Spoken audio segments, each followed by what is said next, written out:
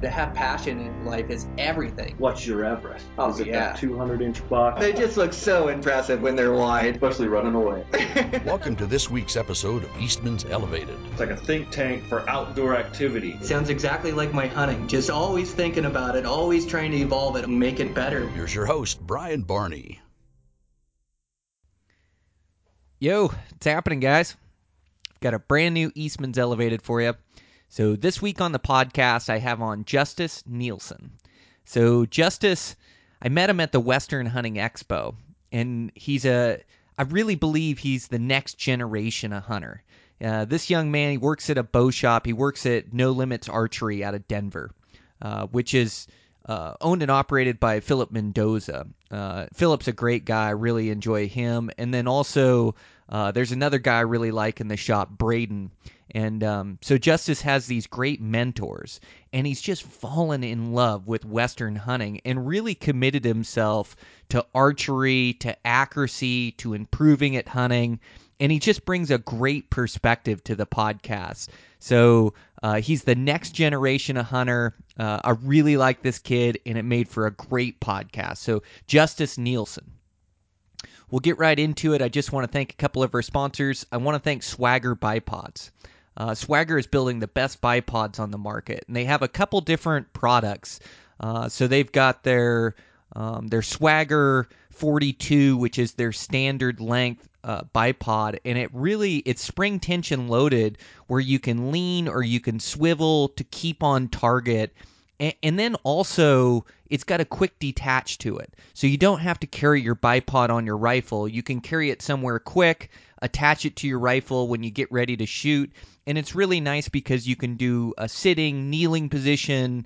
You can do prone. It just gives you so many options. And the key to being a great rifle shot is a great rest. And Swagger builds a great one. So they have that one. They also have, I just got this new one here. I can't wait to get on my rifle. So this is their Steel Banger Basic. So it's a little bit smaller bipod on that rifle. Smaller, lighter weight, and still has all the same features of the 42. They also, if you're not into using the bipods or having that extra weight on your rifle, they also make Stalker Light shooting sticks. So these are spring tension loaded as well, a real intelligent design, and just great shooting sticks to carry in the field. So if you're in the market for new bipod, new shooting sticks, make sure to check out Swagger. I also want to thank Sitka Gear. Sitka builds the best technical mountaineering gear on the planet. I absolutely love this as they continue to evolve their fabric, their fit, their function, and it just keeps me out in the woods longer, more comfortable, and really makes me more effective. I love their insulating layers, their Kelvin Light. Their new Kelvin Light jacket is amazing. It's an insulating layer like a puffy jacket, and man, this thing keeps me warm on the vantage point or at camp or any time when I'm not hiking. Sometimes I'll wear it when I'm hiking just to keep warm for a little bit until I start sweating. They also make their Kelvin Light pants. They're a 3/4 cut pant, puffy pant. This makes all the difference on a vantage point, not only to have an insulating layer on the upper part of your body, but also the lower part. And they have systems for every type of hunting you're going to be doing, all the way from early season. I love their Ascent pants, lightweight hoodie. I can hunt in 100-degree heat. I can hunt Hawaii with that stuff. And then it's just adding some pieces for the different seasons. I love their Apex hoodie is awesome for mid-season. I've been using that a bunch. Their heavyweight hoodie. And then you step up to, they've got Kelvin Light vests, that Kelvin Light jacket that I mentioned, great shells. They just have absolutely everything, all the way from early season to my late season hunts. My next hunt will be a November mule deer hunt, which I'll really be utilizing my Sitka gear to keep me alive and warm out there. All the way to, I have a January hunt as well. So I absolutely love their gear. If you're in the market for a new piece, make sure to check out Sitka Hunting Clothing. And with that, Check out everything we have going on at Eastman's. You can check out my other podcast. It's called Flycast. You can get it anywhere podcasts are found. Check out Beyond the Grid, and just go on YouTube, search Eastman's Hunting TV, and it'll come up with all our internet shows. There's a bunch of shows of mine on there, elk hunts and high country mule deer hunts that they've been releasing from the last handful of years. And then also make sure to set your DVR to Eastman's Hunting TV on the Outdoor channel. We got some great episodes coming out there. I have a great elk hunt from last year that's on there, and definitely have a couple good hunts coming up. I filmed a couple deer hunts this year, high country deer hunt, and then a sage country deer hunt. Talked about them on the podcast, so those will be really fun to see all edited up and share with you guys. So check out that. Check out our magazines: Eastman's Bow Hunting Journal, Eastman's Hunting Journal. Some great articles from our staff writers in there, and then great subscriber stories too. Tony Treach has had some great ones in there. I saw Henry Ferguson. He just had an article in there. I get a ton of motivation from these guys, and I love reading their story from their perspective. And so it's just an awesome magazine. And also we have the MRS, the members research section, which really helps you get a feel for all these western states, the different tags that are available, and then it lets you know where the population sit in the state, where the good hunting is, bow hunting opportunities, rifle hunting opportunities. It's just a great program that I use all the time to help narrow down where I'm going to be hunting out west. So those come standard with a subscription to Eastman's Bow Hunting Journal, Eastman's Hunting Journal. And now we also have an internet research tool where we've compiled all that data for you, and it's called Eastman's Tag Hub. So with that, man, what a hunting season. So much fun just to have the time and go chase critters around, and quality time with friends and family, and stretch the legs, breathe in that clean mountain air. Man, it just doesn't get any better than that. I'm riding a high. I'm on cloud 9. I've got to get back to work here, get back to the podcast, get some things done, but what a season thus far. Still got a couple hunts coming up that I'm looking forward to. Continue to train and put in the work. Man, does it pay dividends. So no days off for me. Like, I've tasted that success and definitely want to taste it again. So I haven't really missed I've maybe had 1 or 2 days off the whole hunting season, but pretty much running in between hunts. And after these hunts finished up, did a really good one up the mountain last night with my dog. And man, I absolutely love this lifestyle and love working hard towards my goals. So it's just been better than I could ever hope for. So just so pumped on it right now, and just want to get you guys out some good recordings and keep this thing rolling. So let's get right into this. This is Justice Nielsen. Just a great kid, a go-getter. I believe the next generation of bow hunters coming up, and it's a fascinating conversation. So here we go. Eastman's Elevated.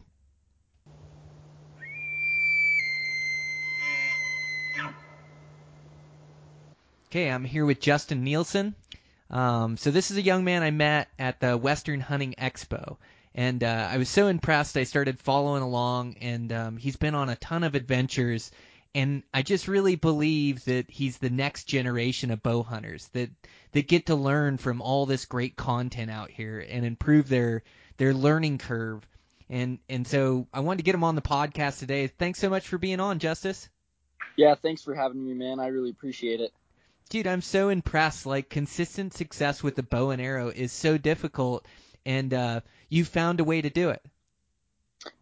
It has got a lot more to do with the people that have sort of showed me the ropes than myself, I think. Yeah, so well, let's get into your story or into your background a little bit. And so, how old are you? I'm 18. 18 years old. Man, good for you. You got that youth on your side. Yes, sir. And tell me just a little bit about your background, how you got started in hunting. I mean, the bow shop you're working at now, and just how you dove headfirst into this hunting lifestyle, into this bow hunting lifestyle. Yeah, man. I mean, I've been hunting as long as I could remember. My dad got me into it. I got my first BB gun. I think I was like 5. And I mean, I was chasing squirrels, birds, you name it. I was chasing them with my BB gun. We'd go camping, and I'd always be there begging my dad, "Hey, let's go chase squirrels. Let's go chase squirrels." And he sort of introduced me to it. But I mean, I spent every moment that I possibly could watching YouTube videos of guys hunting. I mean, just researching, just totally immersing myself in it, trying to soak up every bit of knowledge I could. Because like I saw these guys on the Outdoor Channel, just like watching all these hunting shows and stuff, and I was like, oh, I want to be like that. That looks so much fun. And so I just, every bit of information I could soak up, I was. And I'm, like I said, I was probably 5 when I first started hunting with my dad, and then when I turned 13, so only 5 years ago, got my first compound bow. And when I was 8, I had actually bought myself I had some Christmas money, and so I went and I bought a little Bear Goblin, just a little recurve, and I'd fling arrows with that, and I saw these guys shooting compounds and stuff, and one of my really good buddies, his name's Caleb Latier, he had a compound, and so I wrote a list to my mom to convince her to allow me to get one, and we had to talk about it, and she was like, "Hey, I'll go half and half with you." So I worked all summer, saved up money, and then me and my mom went half and half on this compound bow that I shot for a couple years. Went on a whitetail hunting trip down in Arkansas with Caleb and his dad. Got my first bow kill down there when I was 14 or 15. So I mean, in all honesty, it's not even like I've been doing this like for an insane amount of time. But it has taken up a large portion of my life. And then, so when I was 15, moved up to Denver. My dad got a promotion in his company. Moved up here, and Phil Mendoza, the owner of No Limits Archery, I had watched him on YouTube growing up. And I mean, I fanboyed over Phil, and I didn't tell him that until I had worked here for about 2 years. But I shot him an email, set up an interview, and ended up getting a job here at the shop. And so I've been here for 3 years now. And I mean, the biggest thing for me was finding all this knowledge and good sources of knowledge, not just like your average know-it-all on YouTube. Like people that were humble and genuinely cared about the industry and the betterment of it. And Phil was one of those people, and he was so willing to share knowledge with me. And I mean, all the guys here at the shop, Bo, Jason, Braden, they're all awesome guys, and they're so willing to share knowledge that it's really nice for a kid like me, because I'm young, and without these sources of knowledge, I would not be anywhere near where I am now. So that's sort of the story up to now. But I mean, the biggest thing for me was just finding these sources of knowledge and just soaking up everything that they had to tell me. Man, that's perfect, Justice. Yeah, that's exactly how I perceive things. It just looks like you're always thirsty and hungry for knowledge and ready to take it in. And good on you. You chose like really good role models too.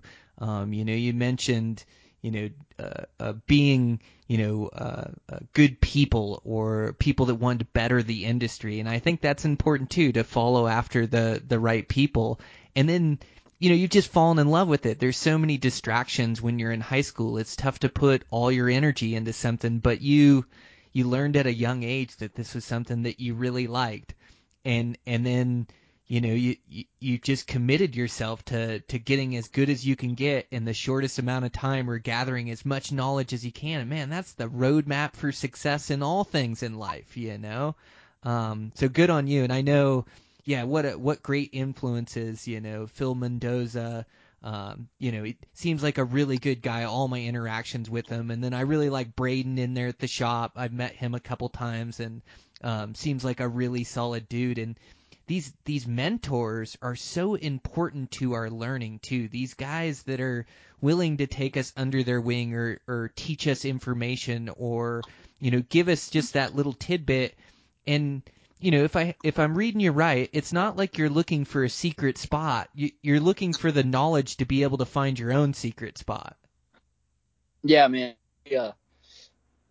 That's exactly right. I like, as long as I can remember, I've just loved being out in the mountains and stuff. And it's like, I want to be able to put the work in, because it's a lot more gratifying when you do something yourself and then you're successful. It's like setting up my own bows. Like, all my bows I set up out of the box, tune them, everything. And then to take an animal with that bow is so much more gratifying than going into like Sportsman's or something, or Bass Pro, your normal box store, Cabela's, whatever, having them set it up and not really being immersed in the process. Really doing it yourself, it's just so much more gratifying. So being able to gain the knowledge and then go out and act on it it's a lot more gratifying in the long run. Yes, absolutely. It's that's so smart. You've picked up some really good tidbits in your 18 years to learn that lesson early on, and just know that, okay, the harder I work at something or the more I put into it, the more it means to me, or the better this feels, the more gratifying it is. Like, that's a really good life lesson to already have a good firm grasp on, So yeah, that's so important, man. Man, it's just like being able to learn every facet of what you love to do, and like your deep dives on bows, working at that shop the last 3 years, setting up your bow from scratch, which I take the same pride in my bows of, I'm the only person that touches them after they leave the factory, and then to take it to that next level of understanding by having smart guys around you and being able to ask questions, and then just being comfortable enough to move things around. You get this higher understanding of archery and of shooting than anybody else has, just because of your immersion in it, And so, man, I think you're spot on. And like, how big a role has that archery knowledge played a part in your success? Yeah, man. It's, just being around these guys here at the shop, they've been my biggest mentors, hands down. They're all like family to me, and understanding your bow. So like, before I came into the shop, what I would realize a lot is, like, maybe my groups would be opening up, or I wouldn't be hitting where I wanted to. But like the day before, I was pounding the center, and I was like, what the heck? And I just sat there and I beat myself up, and I couldn't figure it out. So I honestly think just the knowledge of the bow, knowing your equipment, allows you to assess any problems that you have so much better. And so like, that's what's been really good for me, is because if I run into something out in the field, I have complete confidence that I can take care of it out there. I know my bow well enough, I know my equipment well enough, that whatever it is, I know that I'm going to be able to either fix it or mediate the problem long enough for it to work, until I can get to the equipment to completely fix it. But it's definitely played a huge role in my confidence, just in shooting in general, and that's the knowledge of the equipment. Confidence kills, doesn't it? Just like believing Yes, sir. in that, believing you can put it in the center. And you're right, you build that skill set, and then if something goes wrong, you can see it, you can address it, and you can fix it. And even if you have a press out in the field, or you have to change something out and you have to re-sight in, it's like believing in your knowledge base to be able to make those adjustments and fix things. Like, that's huge. And then just walking around the woods with confidence. And it's got to help, like, being around those guys has got to encourage like positive shooting habits as well. And you're young, and you just came there willing to learn, with no ego, ready to soak in information, and like, you're the type of guy that can get that knowledge and do something with it. So how much do you think it's improved, like, your shooting skill and execution in there? It's definitely helped a lot. I don't know if I'd go as far as saying no ego. Well, we all have a little bit, right? Yes, sir. So one of the guys here in the shop, his name's Bo Theory. And he really took me under his wing as soon as I started here. And he always dogs on me about my form. 'Cause I mean, even still, sometimes I'll still kind of get lazy, and it's just having that reinforcement. The people that are better than me, they just always remind me, hey, here, work on this, because it's going to make you better in the long run. And I'm not above accepting help. Bo will come up behind me all the time, and I generally shoot with a relatively high front shoulder. It's not terrible, but it's also not perfect. And he'll come up behind me, and he's like, dude, watch the shoulder, watch the shoulder, watch the shoulder.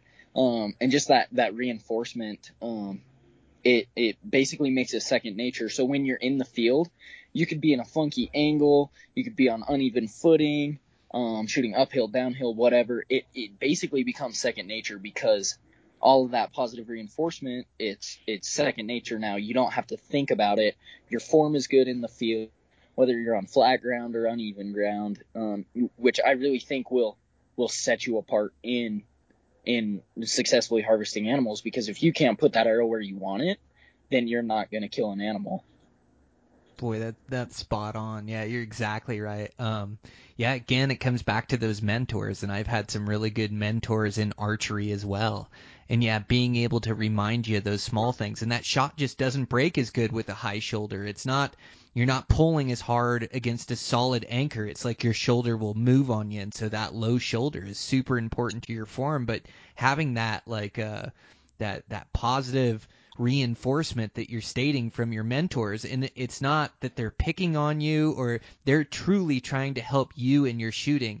And I just always thought, you can learn something from everybody, but I always tend to pay a little bit more attention to the guys that are better than me. It's like if they've got a firm grasp on it or can shoot a bow better than I can, all of a sudden I'm all ears. It's like you can have somebody come up to you that doesn't shoot very well, and it's a little bit tougher to take his advice. But those shooters that can outshoot me, I'm all ears with those guys.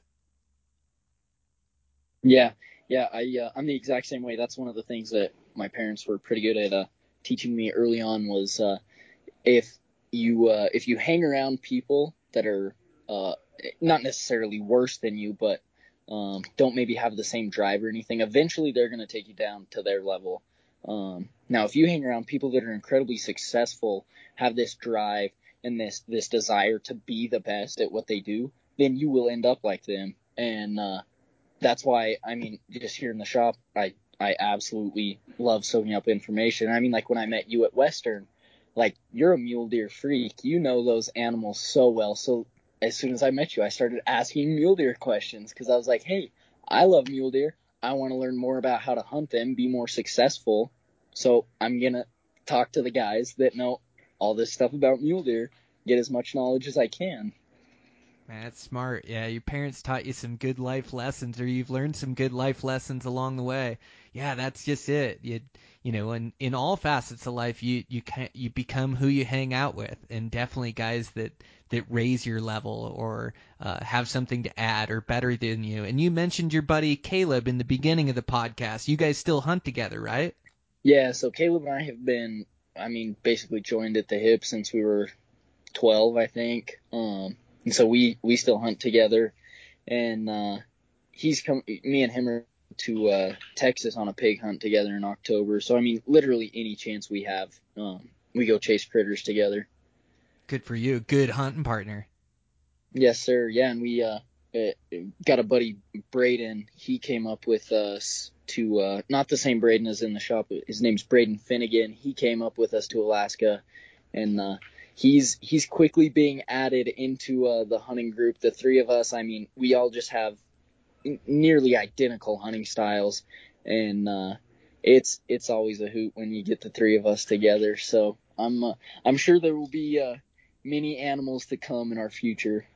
Man, that's awesome. When you find like good hunting buddies or good buddies to hang out with, there's just nothing finer. And it's really tough to find good hunting partners, like you said, similar hunting styles. I think that's a real important trait that you want to have, in looking for a hunting partner. And then I think you want somebody with the same drive and the same passion and excitement for it as you have.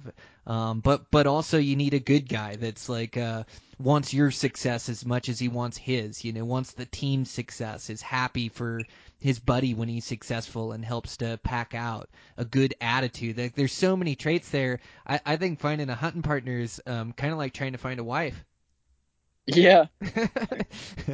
But yeah, it just takes those really good traits. But when you find a good hunting partner like you have in Caleb, or yeah, there's just nothing better. I've got this buddy Dan that I hunt with a bunch, and man, we've been hunting together for so long. We've just developed similar styles to where we pretty much hunt alike, exactly like you described. And man, he's just as good of a hunting partner as a guy could ask for sure. I love going on adventures with him, and he adds to it too. A lot of times you bring another guy, and so you've got another bow hunter or a buddy with you, and there's a dynamic there where you have to split stocks or give stocks to guys, or you're both looking to harvest a buck and you're both putting in all the work and effort. And so that can be a tough dynamic to kind of come up with, who's going to stock, whose spot it is. And then, you can't have a buddy go back into your spots and bring other friends, and there's so much going on there, So, when you find a good hunting buddy, yeah, you hold on and plan a bunch of hunts with them, So that's cool. You got that in Caleb. Yes, sir. Yeah, it makes you better. Oh, that was the point I was trying to get to, is it makes you better. I really think going with Dan, you go on these big hunts and you have to split stocks on animals. And so, one guy's up on one stock and then it'll be the next guy, or sometimes he'll get two in a row. It's just the way the situation works. But I truly believe that having Dan on that hunt, we push harder, and he's such a good glasser and puts in so much effort.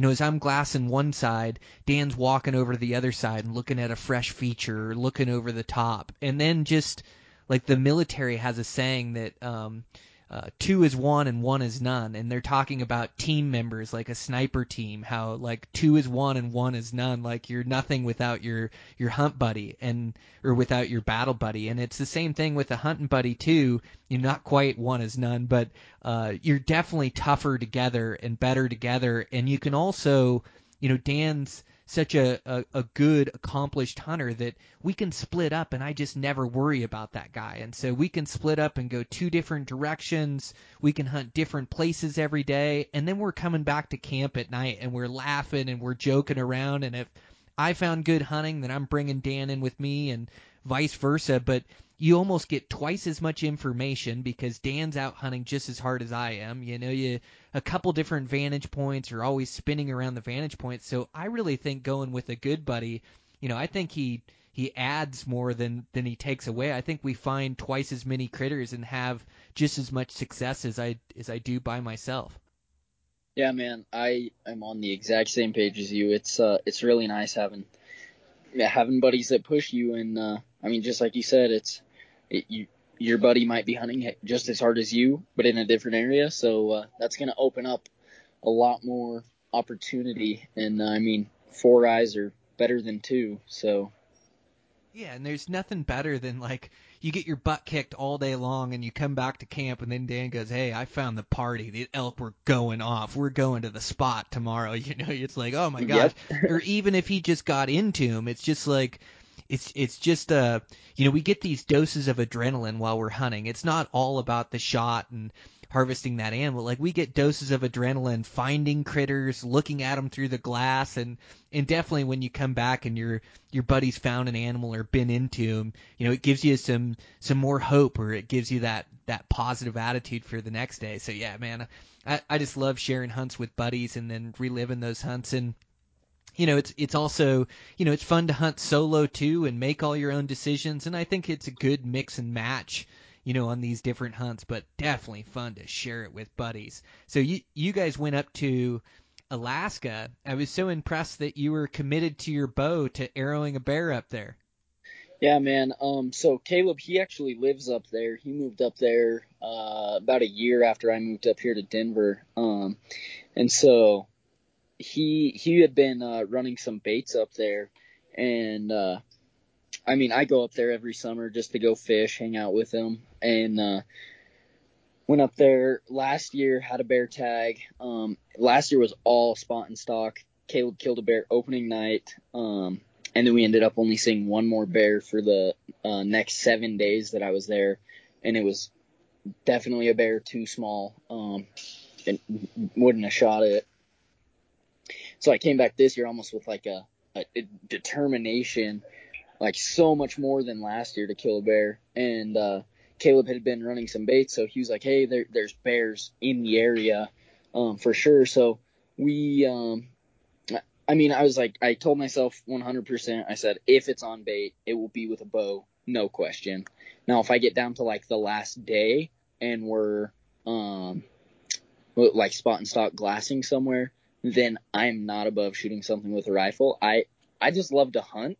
So whether it's with a bow or a rifle, I'll do both. But I told myself it had to be with the bow if I was anywhere near the bait, and that's what ended up happening. I didn't actually shoot my bear on the bait. It was on the way into the bait. But it basically ended up being a spot and stock situation in the trees. Made it to 35 yards from a pretty solid boar. He was just shy of Pope and Young, and he was 35 yards quartering to me. So I just held up into that pocket right behind his shoulder, and my buddy Braden, he was right next to me, and my pins hit him, and I just pin gapped him, and I was shaking a little bit. I was a little excited, and my buddy Braden, he whispered to me, he's like, "Dude, it's just a 3D target." And as soon as he said that, my pins just locked on him, and I mean, that shot broke so good, and that arrow went exactly where I wanted it to. Bear made it maybe 20 yards and was dead within 10 seconds tops of being shot. And I mean, it was just an absolute blast. It was an incredible experience, man. Man, I would say, how killer. Yeah, it turned into a spot and stock. Man, that's as exciting as it gets. Bears are just a different critter than shooting a deer or an elk. When it's, and bears, black bears are like the entry level to dangerous game, but isn't that thrilling? Yeah, it was, it was a good time. And actually, right after I had shot my bear, we ended up getting bluff charged by another bear, and that was didn't really like that. But yeah, me and my buddy Braden, we were sitting there, and we were just giving the bear some time. We knew it was dead, but I mean, neither of us wanted to walk up on a wounded bear, so we said give him 30 minutes, and then we'll walk over to him. So we sat down, took our packs off and everything, and a younger sow had worked down the ridge, and at this point now we're sitting maybe 20 yards from the bait. And we were talking normal voices, totally normal conversation. So we're like, no bears are going to come in. But this sow ended up working down, and probably not the most responsible decision, but we were like, this is kind of cool. We'll just watch her eat on the bait 20 yards away. And we weren't in a stand or anything, just right there on the ground, watched her eat. And like, we maintained normal voice levels and everything. And she would just look at us every 2-3 minutes, and then after about 30 minutes had passed, I was like, okay, let's go over to my bear. And we had to walk basically right by the bait to get to where my bear had died. Just the way the creek bottom was. And that sow was sitting there, and so we stood up and tried getting loud, getting her to move off. And you're not supposed to try to get bears to move away from their food, but one could say we're dumb teenagers and we don't make the best decisions.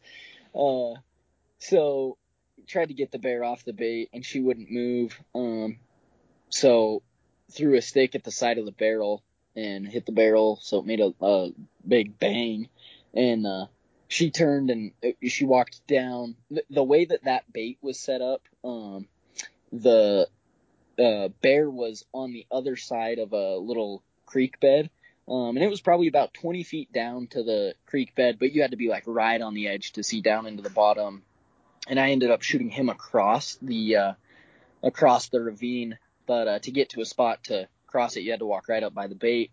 So she had started working down, and it appeared that she was working further up the creek bed. So you're like, okay, we'll just slip over to my bear real quick and be all good. And as soon as I hit like to the bait, her head popped back up from the ravine, and I'm holding my bow, a camera, trying to hold my pack on one shoulder, and so I mean, I was close to being a snack, and Braden, he had a pistol on him, and drew it just to be safe, and she popped her jaw at us a couple times, and then she reared her front legs up off the ground and lunged and huffed super deep, and so Braden just shot one into a tree. It was about 5 feet to the right of her, and then she turned and took off. But well, I guess you could probably say that we weren't the wisest in our decisions. But yeah, it definitely was not an experience that I would want to have again. Yeah, man, it gets sketchy quick, doesn't it, on those bears? Yeah, and you can kind of, hindsight's 20/20 and look back and go, yeah, it wasn't the best decision to spook her off or to get by that bait, but ultimately, there is like some risk involved with hunting those black bears, and yeah, I've been charged by, at least a couple, and then popped at with their jaws and stood up on, and definitely had some get ornery. That pistol is such a handy thing to have when you're hunting black bears, because those situations, they turn bad so quick that you don't have time with a bow and arrow. You don't have time, like you have to react then and now. And having that pistol, like even, to defend yourself, but that pop or that shot is just the universal language for back off. Those bears, they just know it, and they know it in Alaska. The grizzlies know it. They know it in Montana. So I always think that's an advantage over having bear spray. And in bear spray, I've carried it for years, and it is lighter than a pistol. My rule of thumb is if I'm hunting black bears anymore, I carry my pistol with me, just because I have had some of those situations. And then, in grizzly bear country, especially if I've got buddies with me, I'll usually take my pistol instead of bear spray. And that's just as of recently. We've just had so many attacks around this valley. You just got to be prepared. And that one advantage is that you've got that pop to kind of scare them away. Where that bear spray, man, you gotta have you gotta have a stone cold courage, or I want to say nuts of steel. Like, you gotta just sit there and just wait for that thing to get so close to you. Like, its effective spray is 15 feet. So you've just got to stand there and wait for that thing to get so close and try to put a good cloud in front of it and down at its face. And I haven't had to spray any yet. I've had some buddies that have had to spray them. But I've definitely had to shoot one charging with a pistol and one charging with a bow. So yeah, man, and had to shoot at a couple more or shoot towards a couple more, whether it was me or a buddy, to kind of spook them off from popping jaws and things. But yeah, they don't feel like entry level to dangerous game when you have one that close popping its jaws or standing up, do they? Yeah, no. The closest that sow got was about 5-6 yards, and that was a whole heck of a lot closer than I wanted to be. Oh man, that's so close. And they can run 35 miles an hour. They just be on you in just a matter of nothing. But yeah, it's good to learn from those situations too, and just make sure that you're prepared for them, because as you're learning, that wilderness is a wild place, and you got to be prepared to keep yourself safe in different situations. And that's, whether hunting muleys or elk above tree line like the one you killed last year, or, bears in Alaska.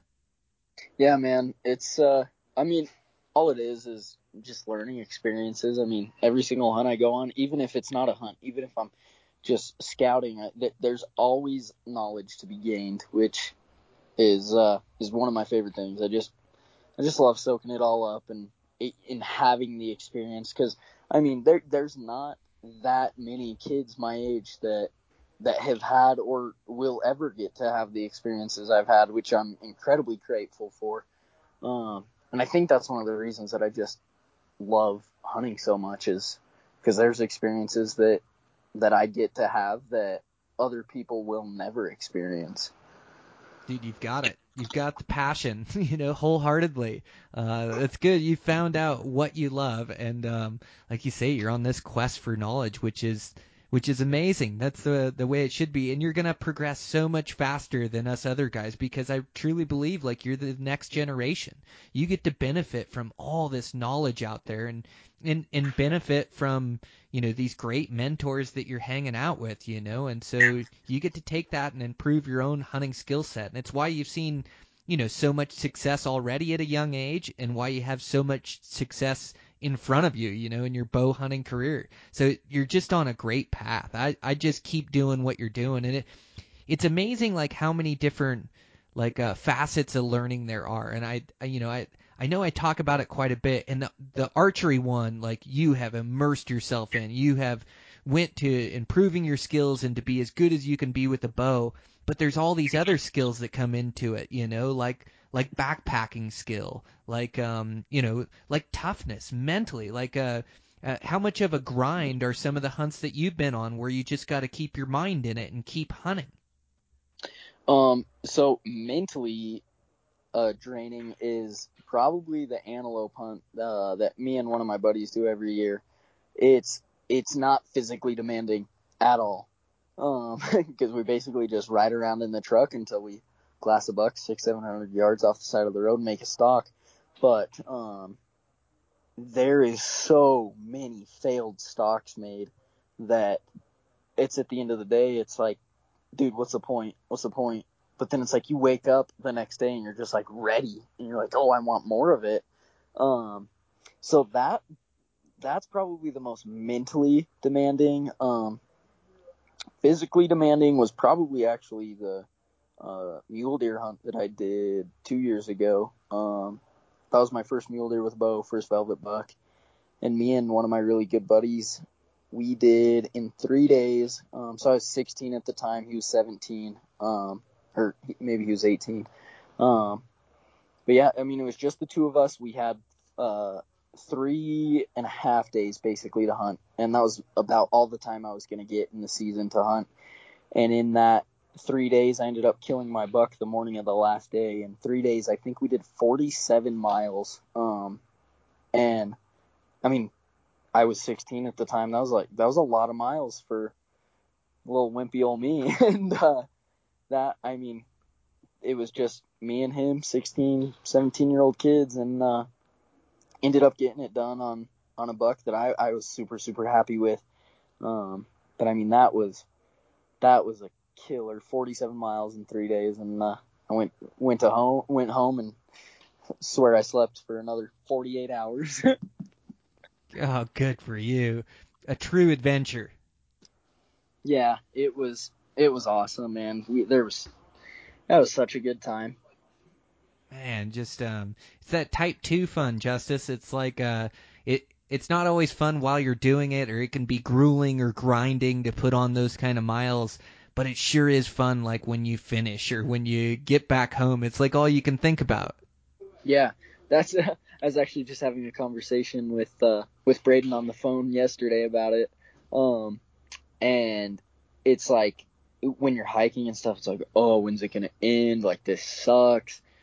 But then, like, right after the two of us got home from Alaska, we were like, dude, like, we already want to get out and go chase animals again. Like, there's no downtime. It's always on our minds. It's the only thing that consistently occupies our minds. And I mean, besides girls. But those are about the only two things that are always on our minds, and it sucks in the moment, but it is so worth it, and it is so much fun.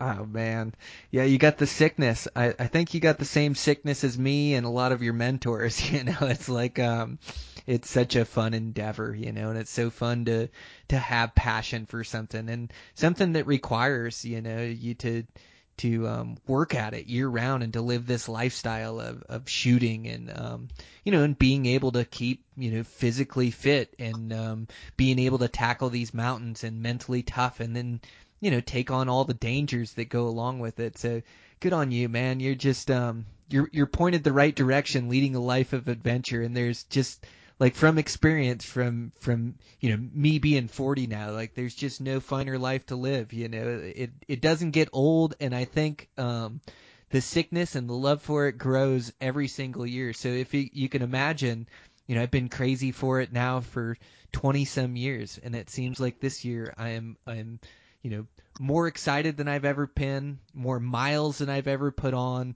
worked with that bow, like shot all my sessions, like just doing all those little things because I know, it all makes a difference in the end, that all that hard work pays off, and I just absolutely love it. I'm like you. I'm like an 18-year-old kid that can't wait for hunting season. So, man, I can just really relate. That's good. That's good. Yeah, I say that the day that feeling goes away is the day that I will stop hunting. So I hope that it never goes away and that the excitement always stays because there is genuinely nothing that I have found other than shooting my bow that I love more than being in the mountains chasing critters. Wow, you got it going. What hunts you got planned for this year? So I drew that same deer tag again that I shot that velvet buck on. So good gonna for you. do that. So you know it in there a little bit, huh? Yeah. So this is my third year with that tag. And there's a basin that I need to get into actually here pretty soon. But I'm really, really hoping a buck that I had found last year is still in there. I'm praying he is still alive because he was a stud last year. He was pretty old. He might have been peaking last year. He might peak this year. I'm not sure, but they take a while to peak out too, man. They can still yeah. keep growing mega racks at 8-9 years old. Like I remember finding a buck, and I found him in I actually killed his running mate, and I had found him in 2008 in Wyoming, and this buck was a specimen. Like he was he was really young, like a 3 or 4 year old buck, but really close to 200 inches with stickers and kickers and stuff coming off everywhere. And his running mate was an older buck that was super narrow but really tall. He still to this day is one of my favorite bucks I've ever shot. He's got a big inline, super heavy. He's 18 inches wide and he scores 185. Gosh, So dang, he's like this really stud. narrow, super tall buck. But anyways, this buck that he was running with, this young 200-inch buck or 195-inch buck, I got a chance. I killed that taller, narrow buck, and so I didn't draw the tag again until 2012. And so this is like 4 years later. So, I'm thinking this buck was like, I really thought this buck was 4 years old when I found him. So this would make him 8 years old. And I found him 3 drainages away, but he had the same matching kickers and stickers on him, but he had just thrown on more trash. He's still to this day probably the biggest buck I've ever seen at probably 230 inches, 240 inches. I don't even know when they get that big, Justice, but giant. I got all these great photos of him, and he just had kickers and inlines and stickers and, all kinds of trash and like this really nice 28, 30-inch frame, like really good front and back fork, just dream buck. But, that buck, he had to be 8 years old, if not 9 years old. When I found the buck, he very well could have been 4 or 5 even, So I think it takes him a while to go downhill. And some of these larger, older age class bucks, I've been hunting one in Montana that I found this year for the 3rd year in a row. And I was tagged out, and my cousin had a tag. And ended up shooting right in front of him with a rifle or whatever, and he disappeared. But I've seen him the last 3 years, and he gets bigger every year. This year he was a freaking giant. Yeah, man, that's that's how I want to end up, is to where I can hunt multiple states and still be able to consistently find deer. Like I'm at the point where I'm starting to get a unit figured out. I mean, like that's the dream is to get it figured out where I can consistently find deer in different states, which I just think that's awesome. So You're well on your way. Yeah. I mean, that is the biggest challenge, like different species or like the same species but different habitats across the entire United States. And it's like mule deer are one of the special ones where, you can hunt them above timberline in that alpine environment like you're going to do this year in Colorado. Like that is so special up in there. And in all these different mountain ranges, from Nevada to Wyoming, like it's the most remote country in the lower 48, and we get to go backpack it and hunt for mule deer in it for, usually a few $100 in a drawn tag. It's pretty special, but then you go all the way from there to hunting the desert and hunting those dark heavy horn bucks in the desert or the foothills, the sage foothills or rolling coulees. I know I've got a really good high desert tag this year that I'll probably never draw again. But it's really high desert, sagebrush, ribbon rock cliffs, open country, just dream hunting for mule deer. There's so many great habitats, and I think that's like the true testament to being the best hunter you can be, is to be able to go to all these different places and hunt all these different species in different habitats, be able to turn them up and successfully harvest them. But I just think that's the ultimate test. So yeah, you got some big goals in front of you. yeah, man, it's it should be a good year. I'm gonna hunt just OTC elk and antelope here in Colorado again. Nice. Those and then antelope are actually, fun, huh?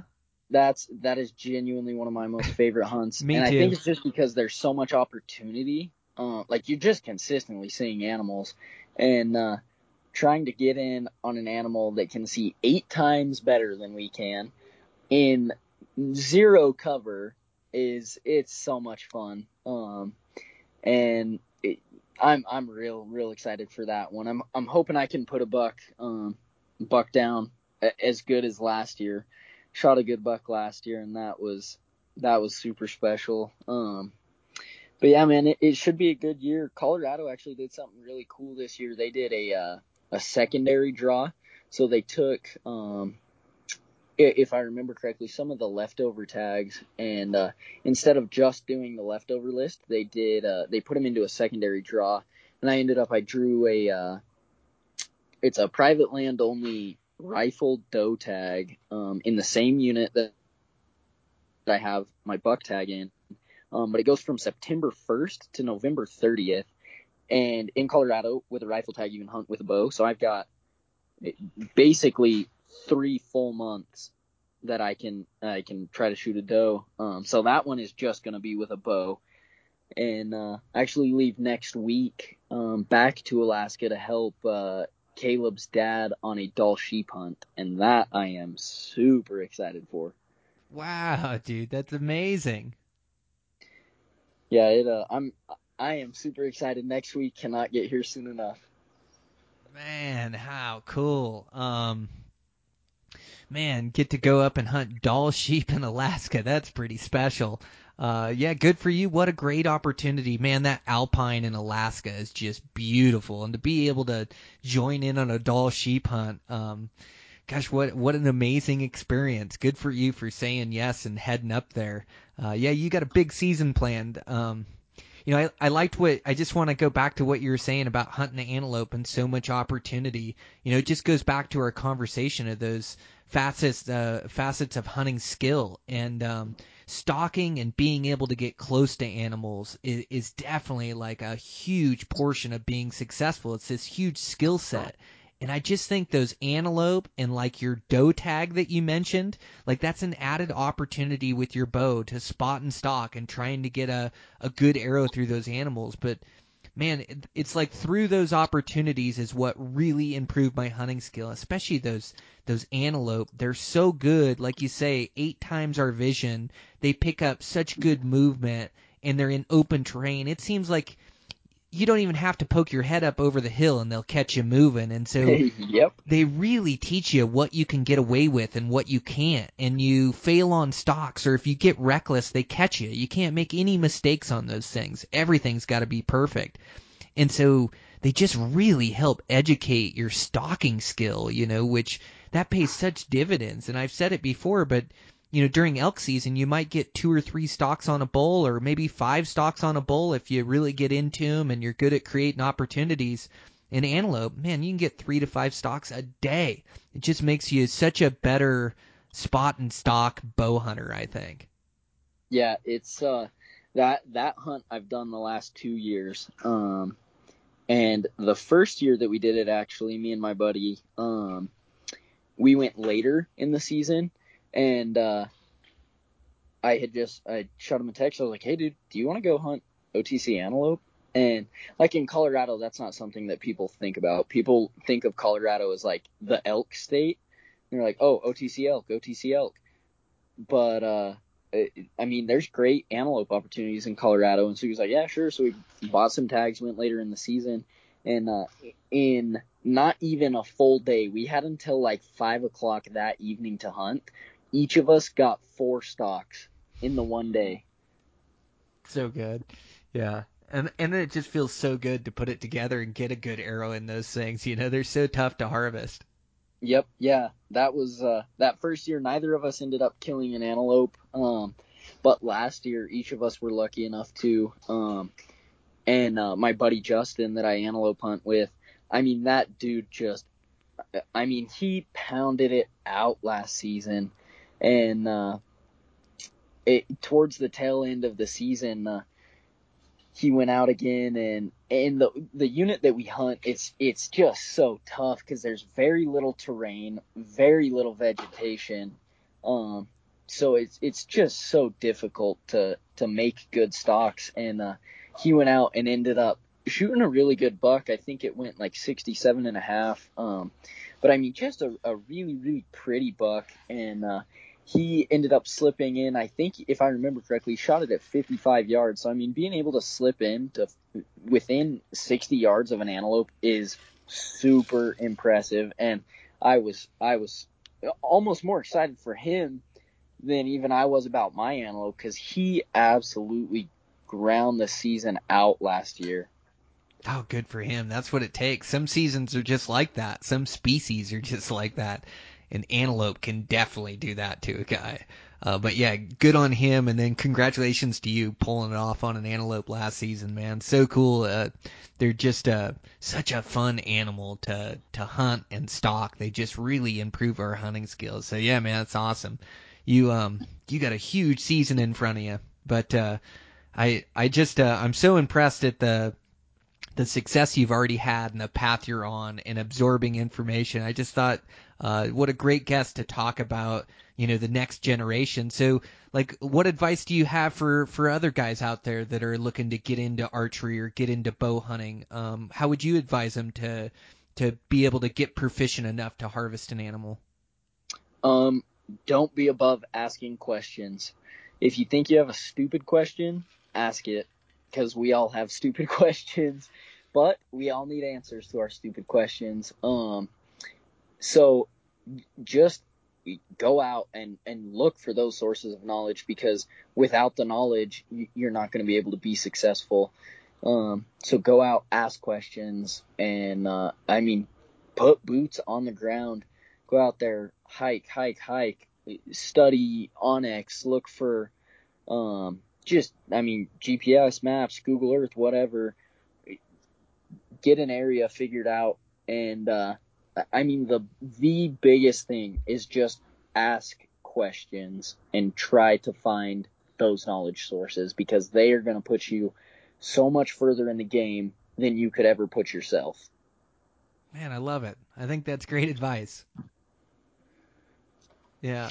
Well, thanks so much, Justice. Man, it's so good to get you on the podcast and have a chat with you. You've got insight far beyond your years. It's just great advice to the listeners out there and a great conversation. I can't thank you enough. Yeah, man, I really appreciate the opportunity to be on the podcast. Yeah, absolutely, my pleasure. Well, fill those tags this year and then come back on and tell me how the season went. Yes, sir, I will for sure. All right, sounds like a plan. Thank you. Yes, sir, thank you. All right, guys, that's a wrap. Fun conversation with Justice Nielsen. Justice, I really believe he's the next generation of hunter. And he just gets to learn from all us guys in the field. It's the information day and age, and there's now there's podcasts out there, and there's so many people sharing secrets about what makes them success on public ground, to where when I started, there was a few books that you could read, some that were outdated, some articles, but there just wasn't much information out there. So, I just had to dive in and make a ton of mistakes and learn along the way, and really figure out what, the pattern of success, or what, even just to recognize situations where I could be successful in the field.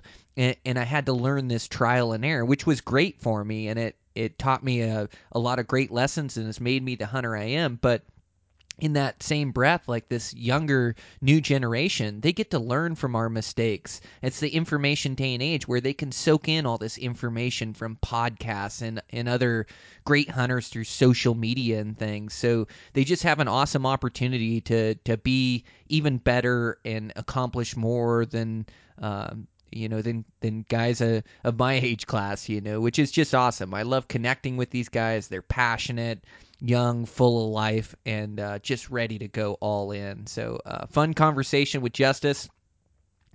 Man, I'm still all in. I absolutely love this bow hunting lifestyle. I couldn't have had more fun this season. Really went hard, and able to capitalize on opportunities, which is a huge part of bow hunting. So it's just been an amazing journey.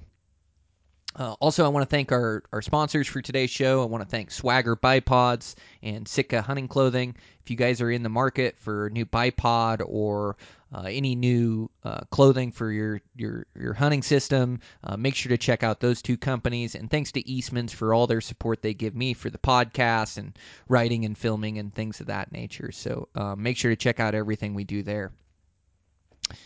And yeah, I'm just I'm on cloud 9, riding a high. That was a heck of a hunting season. And I still have a couple more hunts left. I've got couple more mule deer hunts left late season here in my home state, and then I have a traveling one in January. So I'll be super pumped and preparing for those. But man, hard work and effort equals success, and I love those life lessons, and it couldn't be truer this season. Put in the work as far as shooting and running and fitness, and just doing all those little things. And once it comes season, it sure pays dividends. I'm also, I'm so proud and happy of what I was able to do with my opportunities. It's really about capitalizing on these opportunities, and I'm seeing the stock. It's like I just keep getting better and maturing as a hunter, more patience. I mean, that saying, patience kills the buck, that is true.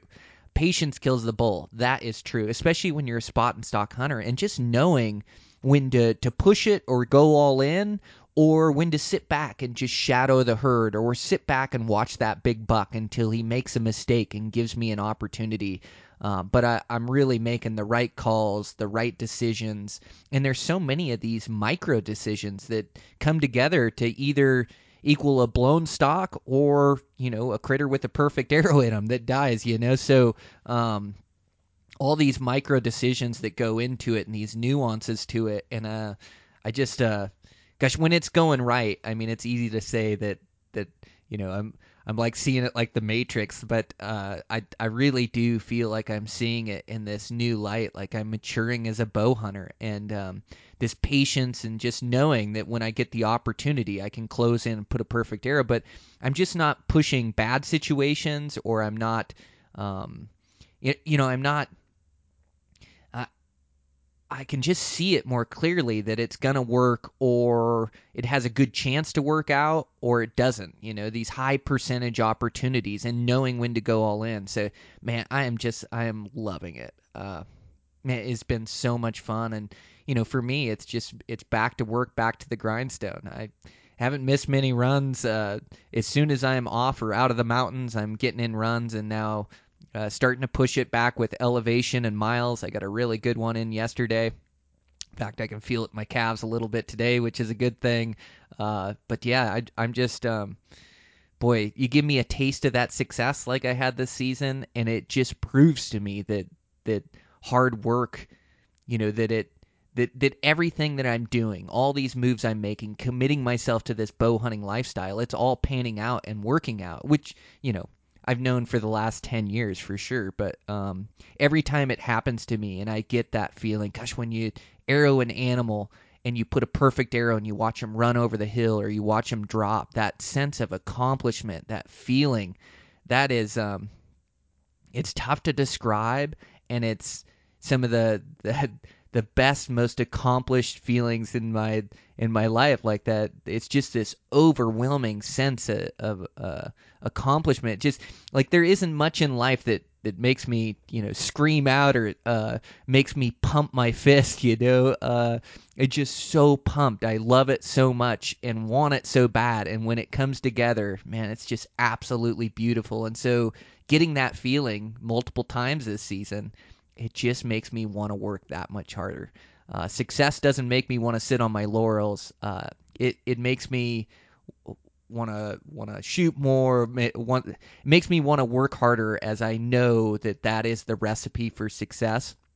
And I want to taste it again. And I know, I had some tough hunts this season, but things came together for me, and they could be a lot tougher in years to come. And I just want to continue to taste that success or that accomplishment or that,